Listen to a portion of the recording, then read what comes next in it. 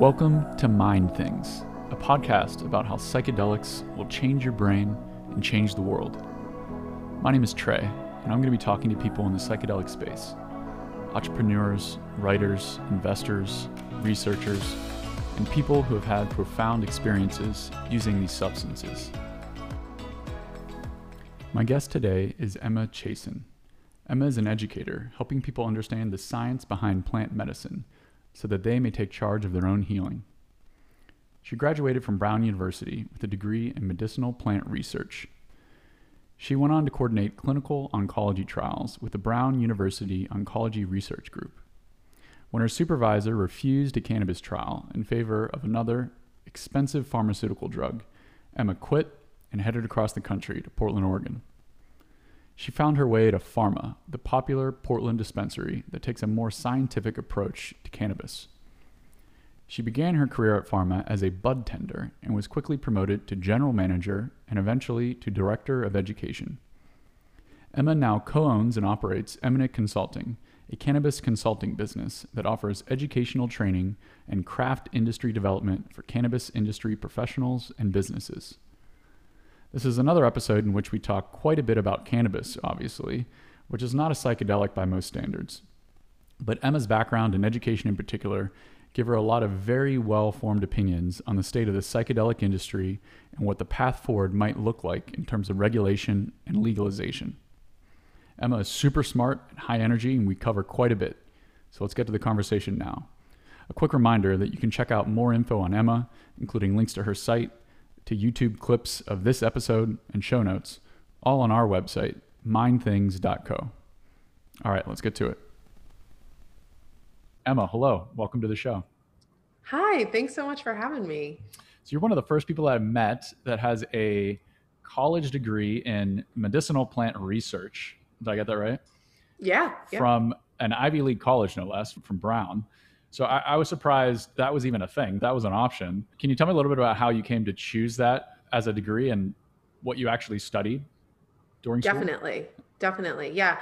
I'll say that Brown is really cool in that it lets you study basically whatever you want. I knew a girl who studied aesthetics. That was her major, aesthetics. And so I came to find medicinal plants and came to discover that I could actually formulate a degree around it after I took a freshman seminar called Botanical Roots of Modern Medicine and just really fell in love with the pharmacognosy and pharmacokinetics of these medicinal plants, especially through the ethnobotanical perspective, studying the way in which indigenous people actually would consume these plants and prepare them, and how they even came to figure out if you combine this plant with this other plant, then you actually get this really powerful psychedelic hallucinogenic experience that then's used in various healing rituals. And so after taking that freshman seminar, I approached the professor of that seminar, who is a wild and wacky human. And he was so down to be my mentor in developing this concentration where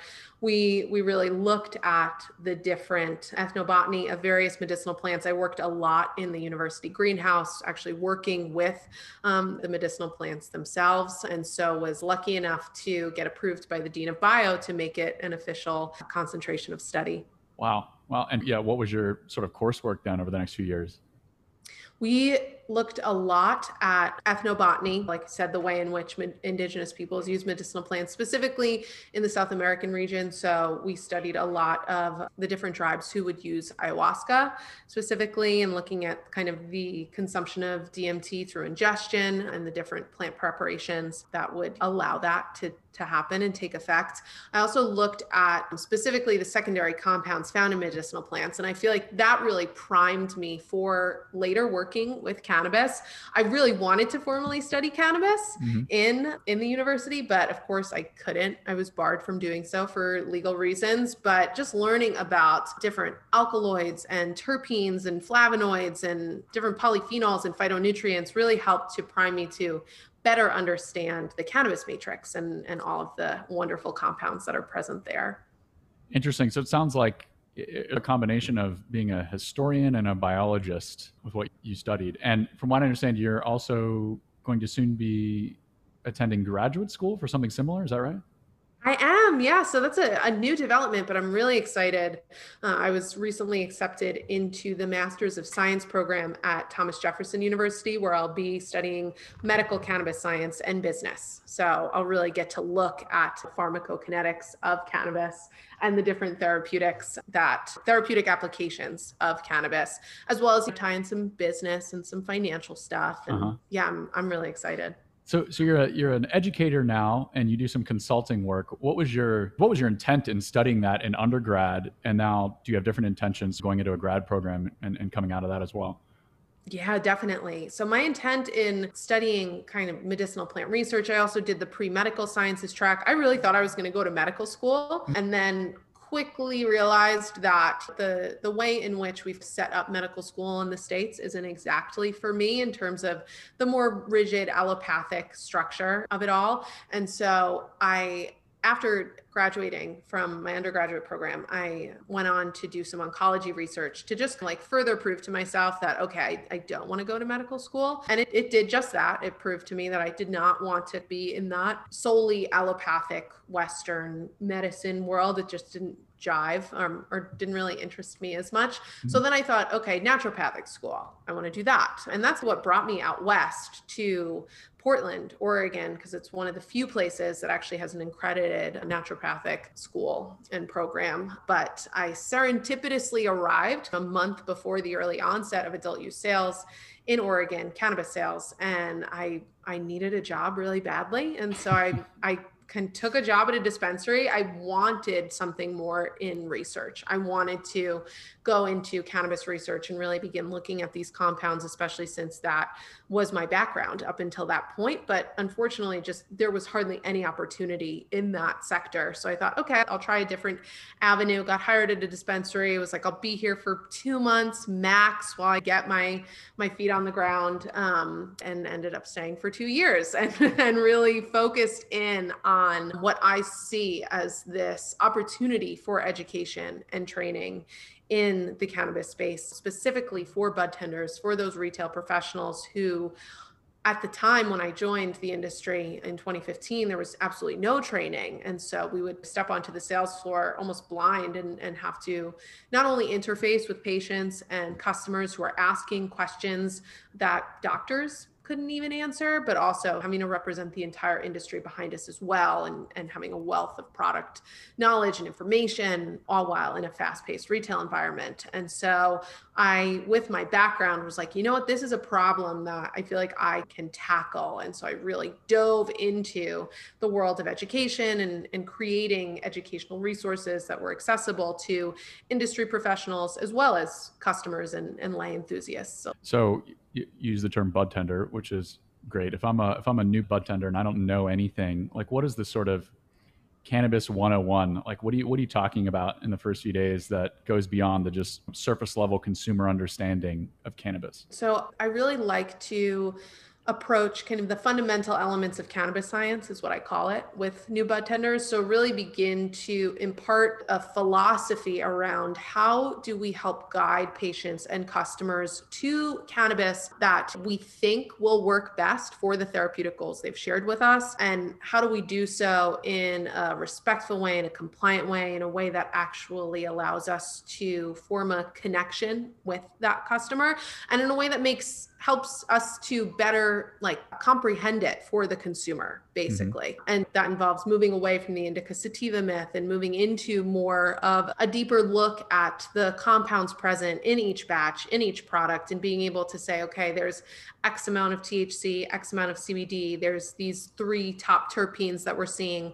What kind of effect should that produce for most people, and really helping bud tenders understand that it's a prediction of experience, that this is actually all quite experimental, but it's really safe. Cannabis has very low risk, but it's not something that is like an ibuprofen per se, where everybody will have a certain range of effects that are quite similar, and often limited in their diversity, where cannabis has a wide range of effects and they could be very different from person to person. And so it's all about training bud tenders to understand, okay, how do we get to the best prediction possible for experience when we're talking to a customer?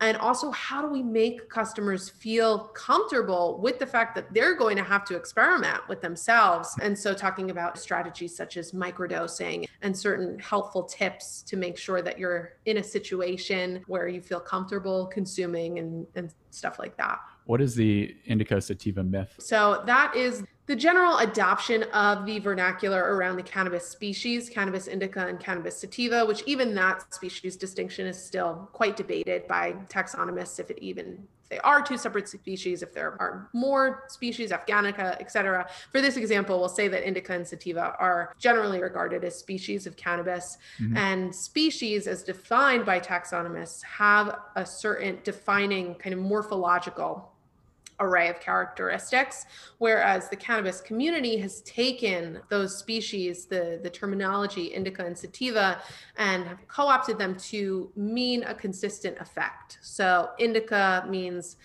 it'll be sleepy, sedative, it'll put you into couch, whereas sativa will be more uplifting and energizing. And I mean, the reason why this is flawed is one, because we're taking something that has a definition of morphology, the way in which the plant grows, and then ascribing consistent effect to it in a plant that produces highly variable experiences dependent on the unique physiology of the consumer. So that's flawed. Second reason why it's flawed is because everything, or most everything at this point on the market, is made up of hybridized genetics, because especially through prohibition, we've just bred so many different varieties in so many different ways. And there was no real scientific log of that since it was all done in the black market. And so most cultivars on the market have a mix of hybridized genetics. They have a mix of indica and sativa in them. And so it's really hard to say, okay, this is an indica and it will produce a sleepy experience in 99% of people. That's setting people up, in my opinion, for disappointment. And it's just not an expectation that has much scientific legitimacy behind it. So instead, I teach and advocate for moving beyond that myth that indica is going to be sleepy all the time and sativa is going to be energizing all the time. And instead, let's look at the compounds in a particular variety's batch, the cannabinoids and the terpenes most notably, to better be able to predict the experience that somebody's going to feel from consuming them. Give me a specific example of, let's say, a consumer need or request, and like how you might prescribe for that. So pick an example. Someone has anxiety. That's me most of the time. How would I think about what to choose? It can be quite intimidating, right? Because of all these different options and strains and terpenes, like things like that you mentioned. Dumb it down for me as a consumer. Sure. Yeah. I think that one, don't be afraid to ask questions to your bud tenders. And that also necessitates doing a bit of research on the dispensary that you're going to go to, where most likely the dispensaries will all stock very similar products. So you want to go to one that does have a certain reputation for having an educated staff, or at least a staff member that will take some time to really hear you out. I think that it is quite a collaborative relationship between bud tender and consumer, where, okay, in this kind of case study, if you come in with anxiety, one of my first leading questions would be, well, what type of experience are you looking for? So I know what you're not looking for. You don't want to feel anxious, but how do you want to feel? Or when do you want to consume? Or what are you consuming for? What are your goals here? And then I'll walk you through the different product options. Okay, do you want to smoke? Are you not so comfortable with smoking? Maybe we choose an edible. We start with an edible that has a little bit more CBD with a little bit less THC. We discuss microdosing. Or maybe if you do like to smoke, if you do prefer that whole plant medicine and flower, then we can talk about terpenes, and we can talk about, again, choosing a mixed ratio of cannabinoids, keeping that THC fairly low so it doesn't spike anxiety, but then also pulling in a discussion of the bountiful and delicious terpenes such as limonene. And when I talk about terpenes, I really like to create analogies to the ways in which we consume terpenes every day, all day. I think it really helps make them seem like less of a foreign idea that they're only in cannabis, where terpenes are in almost every single plant. And if you've smelled a citrus fruit, you have Mm. consumed limonene. So that then allows me to build this bridge with the consumer of, okay, think about when you smell a citrus fruit, or think about even when you're cleaning your house, you have a sense of this like uplifted attitude, this Yeah. certain euphoria that you get. And that's because limonene is actually interacting with our serotonin and dopamine receptors to make us feel a little bit more uplifted and a little bit less stressed and anxious. So I'll present a cultivar variety that has a higher concentration of limonene. I'm a big fan of kind of deli weight style, and in terms of the way that dispensaries sell flower, because it allows customers to smell the product, to see the product, to really interact with it. I know that because of COVID, that's not a thing right now, but when hopefully this is all over, we can resume that, because I think it's a really important part of the experience to, again, create that connection between the product and the consumer to further push the understanding that this is something that's not so foreign. This is safe. This is a plant that has very low risk, and actually it contains compounds that, one, in terms of cannabinoids, our bodies already make very similar compounds as to that. We have Hmm. a system, the ECS, that is primed to respond to those compounds. And then in regards to terpenes, we consume terpenes all the time. And so it again allows that building of trust, that certain alliance, not only between the bud tender and the customer, but also between the customer and the product. So you mentioned how the terpenes interact with serotonin and dopamine receptors. Can you talk a little bit about that and maybe contrast it with how some psychedelics interact with those same receptors? Definitely. Yeah. So in the example, limonene in particular, being our citrus terpene, it does help to prevent the reuptake of serotonin and also helps to boost the body's levels of dopamine. So serotonin being the neurotransmitter that modulates mood, and dopamine being our reward neurotransmitter. So both of them make us feel rather happy when they're accumulating in our brain. And so limonene helps to facilitate that experience. With psychedelics also act specifically on our serotonin receptors, or I'll say most typically on our serotonin receptors. And in the example of the psilocybin mushroom, which is the active compound of psilocybin that our bodies are actually interacting with, they act on a specific type of serotonin receptor. It's the 5-HT2AR. So it's a subtype 2 serotonin receptor that again allows us to really feel that certain euphoria that is common to certain what I call entheogenic compounds. So compounds that make us feel more empathetic to the world, more empathetic to us, that really boost our mood and our sense of kind of euphoria and belonging. With psychedelics, there's also a whole kind of almost destabilization of the brain in a good way, not in a scary way, but in a way that definitely produces more hallucinogenic effects, further distortion of reality. Whereas cannabis, yes, it acts on certain neurotransmitters such as serotonin and dopamine, but also in terms of its cannabinoids, its main class of compounds, it really keeps to our cannabinoid receptors, which have a very specific set of functions. So while it can be psychedelic in ways, it doesn't necessarily go into the hallucinogenic zone unless we're talking about really high doses. So when you talk about how indigenous people use some of the plant medicines, and I'm sure cannabis was included in that. Knowing nothing, my perception of that is people using it in sort of rituals and maybe as a rite of passage, perhaps from going from an adolescent to an adult. Is that right? How else are they using it? Tell us more about that.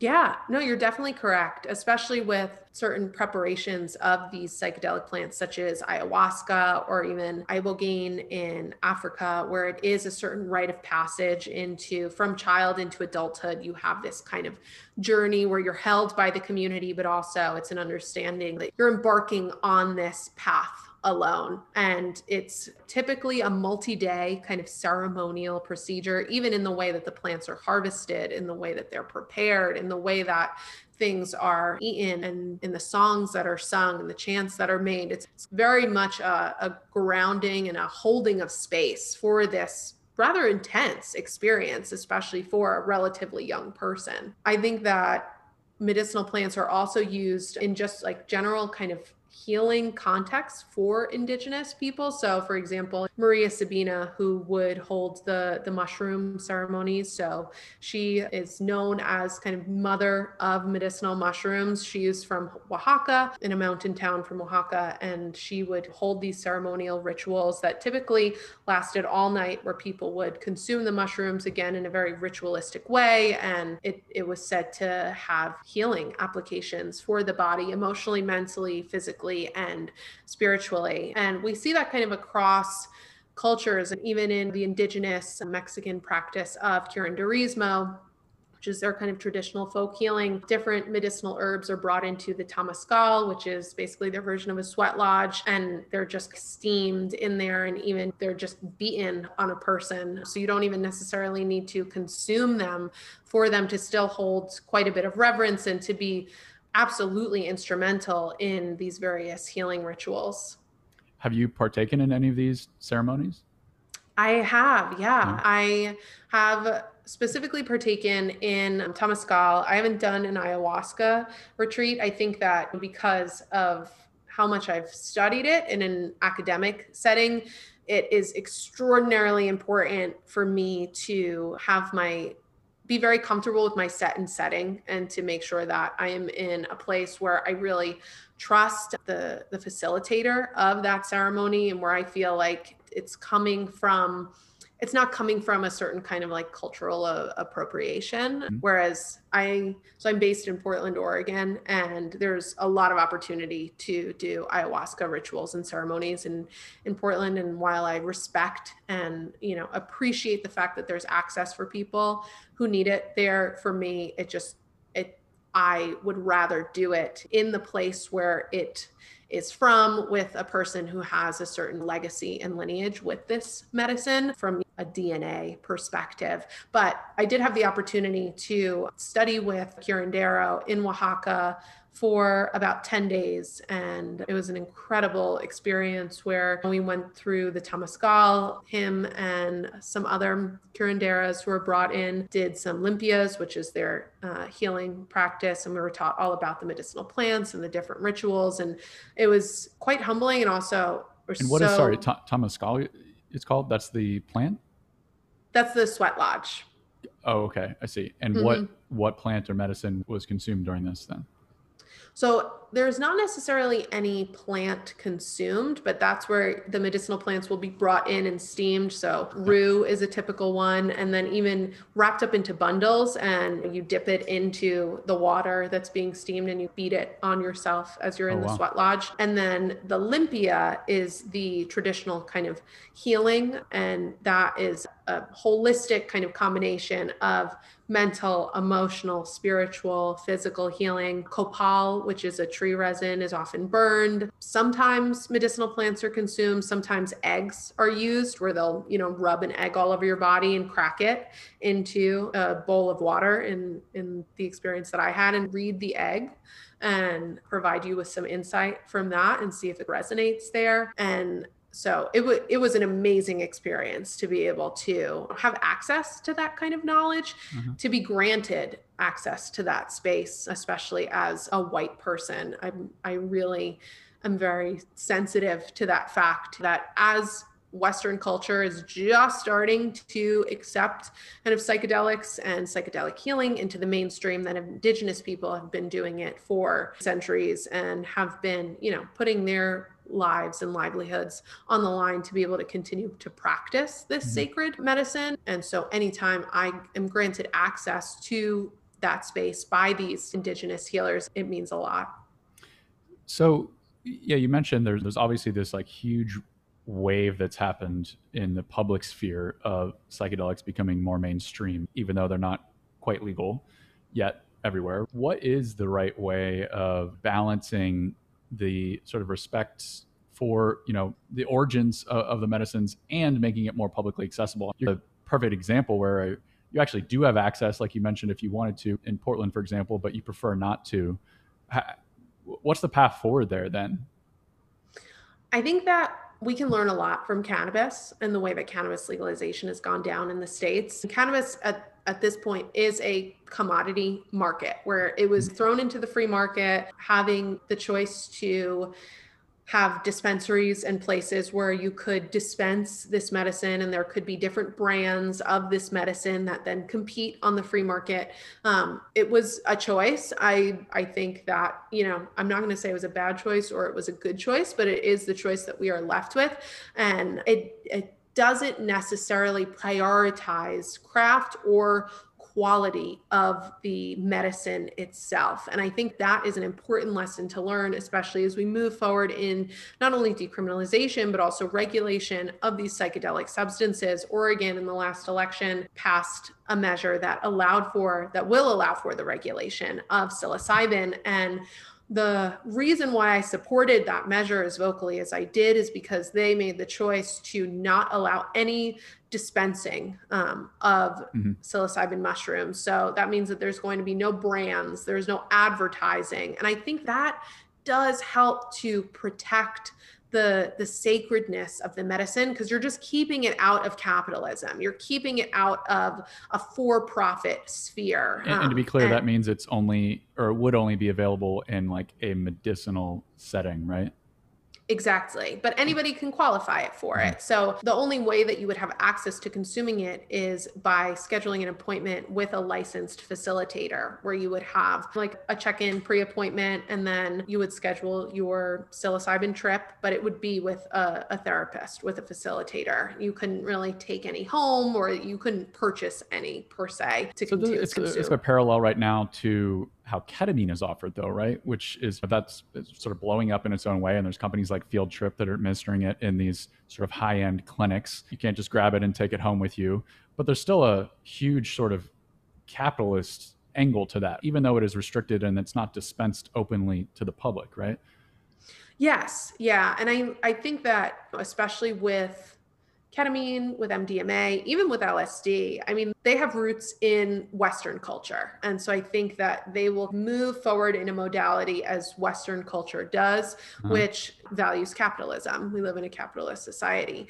I think that with psilocybin, with these other, like specifically plant-based psychedelics, I think that it is important to create regulation that helps to mitigate that kind of commodity takeover as much as possible. And I also think that it is especially important to listen to Indigenous voices. And so having Indigenous peoples who have worked with this plant before, or who have lineage and legacy in accessing this type of medicine, be part of the decision making here. And I think that was also something that the Measure 109 in Oregon that did move to legalize psilocybin, that it promised, and I hope it keeps good on its promise, is that it is saving a certain number of seats on this governor appointed board that will, help to draw up the framework of regulation for Indigenous voices specifically. And I think that is an incredibly important piece of all this, is that we again saw this with cannabis, where white people just rushed in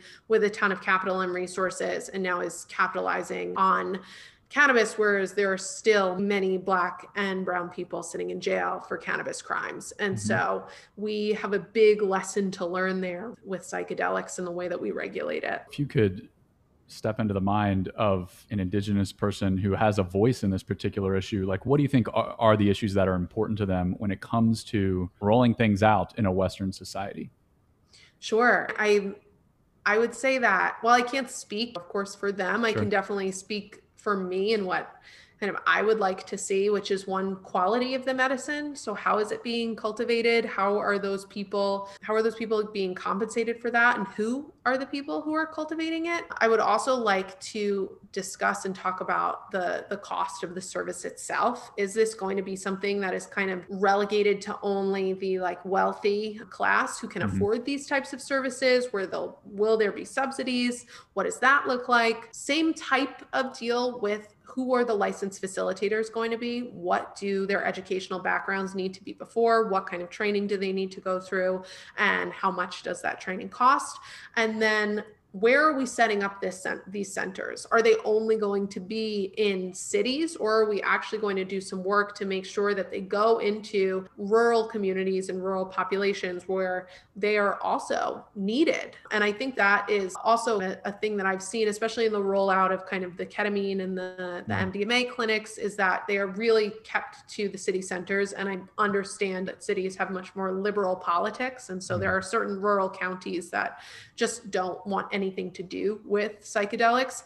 However, I think that we need to make sure that we are providing access to this medicine for people who need it in places that need it. And that includes rural communities that maybe they have food deserts, maybe there are a population that is more disparaged or devastated by the war on drugs, who do have sufficient trauma where they would benefit from access to this. And I think that's also an important consideration to make in the rollout. Are there governing bodies or like certifications for how things are made, how they're delivered? Certainly, it seems like there are, and you're playing this role with cannabis to some degree. Is that true? And are there things like that with psychedelics as well? There are third-party certifications for cannabis for sure. There are quite a bit because the federal government still considers cannabis a Schedule I drug. There's no real federal oversight as to quality assurance or even analytical testing, and it's a problem. It's a big problem, and we saw that a couple of years ago with the vape crisis that happened, where people were dying from these lung injuries that were coming from these black market vape pens that were being diverted from the legal market because there was just no oversight in terms of, what should be in there. And I shouldn't say no oversight. There is, of course, some oversight. However, it's also just a lack of education in these governing bodies that are doing their best to keep up with the science and the information as it is coming out. They didn't even think in this case, okay, you shouldn't cut the cannabis extract with vitamin E oil. That wasn't even a thing that they wrote into the regulations at the time because they didn't even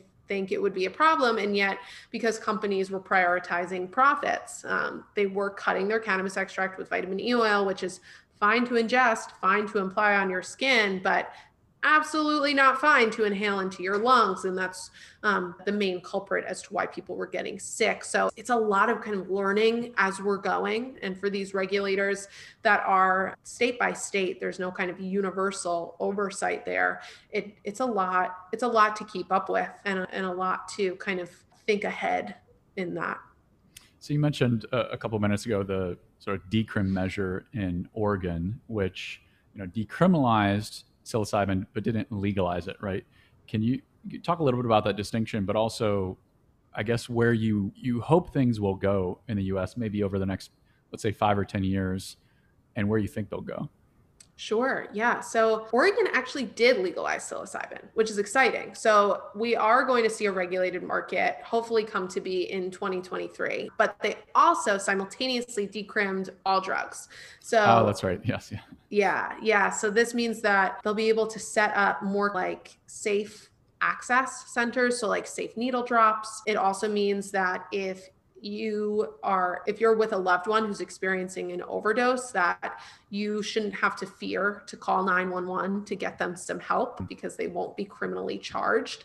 But with these decrim measures that we do see popping up across the country, in Oakland, I believe Denver also decrimmed psilocybin. It doesn't necessarily mean that it's legal or totally cool to purchase out there. It just means that the penalty is far less. Probably it looks like a fine. That's what they did in Oregon, where you might be fined, but you won't have any criminal charges put against you.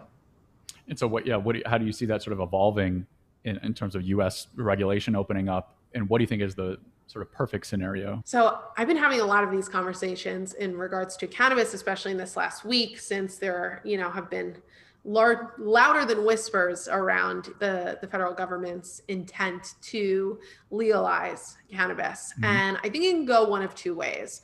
I think that we have to be really careful when we advocate for legalization of cannabis in the federal government, because we do not want it to go the way of being regulated by the FDA and then having many small producers being cut out of that deal and moving forward with a pharmaceutical model. And that's That's already been done. There are pharmaceuticals that are cannabis derived, specifically Epidiolex, that is that CBD rich drug that is intended for children with seizure disorders, most likely. I personally don't want to see it go that way. In my ideal scenario, it would be in the way that the federal government legalized, allows for the legal sale of alcohol, but they leave it up to the states. So the states get to do what they want to do with it, and the counties can be a dry county or however they want it to move forward with that. And that is where I would like to see cannabis stay. I think that there are some crucial aspects that the cannabis industry needs to be allowed into in order to better operate, such as like we need to be allowed to bank safely,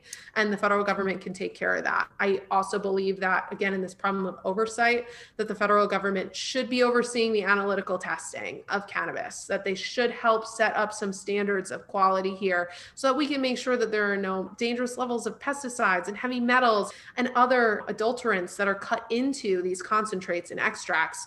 So I do think that they have their role, but I think that we need to take a measured approach there. So yes to legalization on the federal level, but keeping it in the jurisdiction of the states is important. And I think I'd like to see that similarly with psychedelics. I'm not going to hold my breath for that to happen, but it would be a major move to see decriminalization on the federal level for all psychedelic medicines, and at the very least, descheduling. Mm-hmm. And what do you think is realistic then? Maybe not completely the federal level, but with everything that's being done in Canada and then some of the sort of localized decrim measures that are happening in the US, do you think there's any momentum to be had there over the next few years, or that's just a longer term 10 or 20 year thing that's going to eventually come to fruition? No, I definitely think that there's momentum, especially because of what's happening in Canada and the global market, that America follows the money and loves money. And they see these companies popping up in Canada that are proving to be quite successful in the sale and kind of regulated approach to providing psychedelic therapy for different people who need it. And I think that Oregon will be a great guinea pig there with psilocybin, and we'll see that roll out. But I would expect, the tide to be rather sweeping, just as we saw with cannabis, when now, God, almost 10 years ago now, when cannabis started really becoming legal for people over 21. And it was like crazy. And now Mississippi, South Dakota, like it's crazy, right? It's happening. So I think that psychedelics will follow suit. So going back to your studies, how do you think your sort of day-to-day job is going to change on the other side of your next degree here? And part of that's just based on how the world is going to change in the next few years. Yeah. Oh, another really exciting thing that I didn't mention about the potential of federal legalization is the opportunity for research. And that's huge. That's another thing that the United States, in so many other sectors, we are so far behind other quote unquote first world countries. And that absolutely includes cannabis research, where other countries are like moving forward at such a speed. And because of these federal limitations, we just are moving forward at such a creeping pace. And so I really hope that on the other side of my master's, that hopefully some things will have changed on the federal landscape, and that there will be much more opportunity to conduct cannabis research as well as research with other psychedelic plants. And that's really where I'd love to return to. That was my original intent, not only in my undergraduate degree, but even when I first tried to enter the industry, I really wanted to get into cannabis research, just didn't exist. And so I'd like to devote, my efforts to that kind of realm on the other side of it. So let's say hypothetically, you're given a huge budget and you're given the green light to do as much research as you want. Where are you starting? What are you excited about? What do you want to dig into?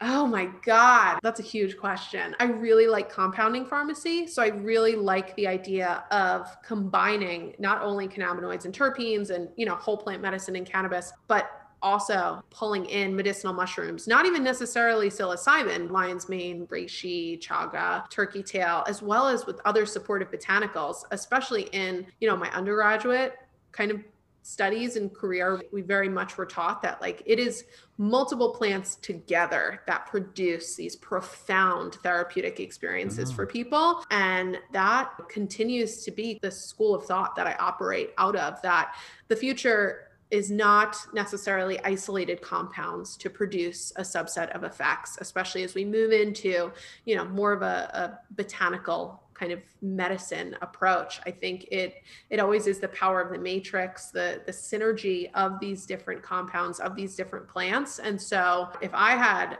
no legal limitations, if I was given a huge budget, that would be where I started, was really to identify what I call the all-star players in the plant world and start to combine them and see what their different efficacy for a variety of different symptomatic applications could be. Do you have any sort of anecdotal examples of combinations that you've seen work or experienced working? Yeah, definitely. So CBD plus chlorophyll plus chaga, medicinal mushroom, really amazing for mental clarity and reduction of anxiety. For sleep, THC plus a little bit of CBD, kava, as well as some passion flower, incredible for sleep. Those are, just two examples, but they're powerful in at least my own personal experience, as well as talking to a few others. And there is scientific rationale for, okay, the main active ingredient in kava lactones are actually able to engage the CB1 receptor. So there must be something going on, right, between the cannabinoids and the kava when they're taken together. There must be some amplification of effects if they're both acting on these pathways, but really being able to dive into the whys, the hows, the whats of that would be so exciting. So you're alluding to it here, but do you have any regular practices or routines of supplements or plants that you take for certain things? Yes, definitely. Of course, cannabis, of course. Kava is a big one. I have a kava tincture and I often have trouble sleeping. I have a very overactive brain, very chatty. So it's hard at the end of the night. And sometimes cannabis just amplifies that if I'm not, careful to be very intentional around what exactly I'm consuming. And so kava really helps to calm it down, especially if I have 5 milligrams THC of an edible. If some CBN is in there and some CBD, even better. And then pull in some kava, I'll sleep like a friggin' baby. I love chlorophyll. That hence my example. I love chlorophyll. And I also really love an over-the-counter thing? Okay. Oh yeah. You can get it at really any health food store, even at a more health geared supermarket. They'll even have.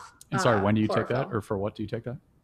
I take that for digestive health, but I've also found that when used in combination with CBD tincture in particular, as well as some of these medicinal mushrooms such as reishi and chaga, that it creates a really beautiful mental clarity, but also helps to calm down all the background chatter. So it in the way that I can describe the experience, it has a calming but also alerting effect, if that makes sense. I feel like if I had your brain and your knowledge of cannabis, I'd be trying to apply it to 10 different things in my life or 10 different reasons to take it. Do you find yourself doing that, or you just know these are the 1 or 2 things that I use that for, and then the rest I might solve in other ways?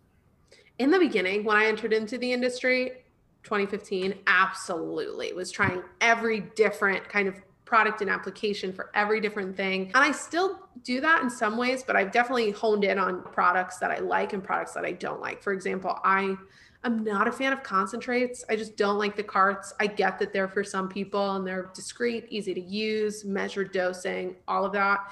But that's something like a small vape, like a Dosist or something. Is that? Yeah, exactly. Yeah, it's just not for me. So any of those extracts or concentrates, just not for me. I like topicals. I use them rarely, but I like them when I need them. But really stick to my 2 true loves of flower, just beautiful, organically grown, just craft flower, and then edibles. I'm a big fan of edibles. I'd say that that's probably my preferred. And I've come to learn and just reckon with myself that edibles are not for everything, that they're not always fun, but in certain cases they can be very fun. That's great. This has been very illuminating for me. Is there anything you would like to leave the audience with, or places that they can find out more about you and your work?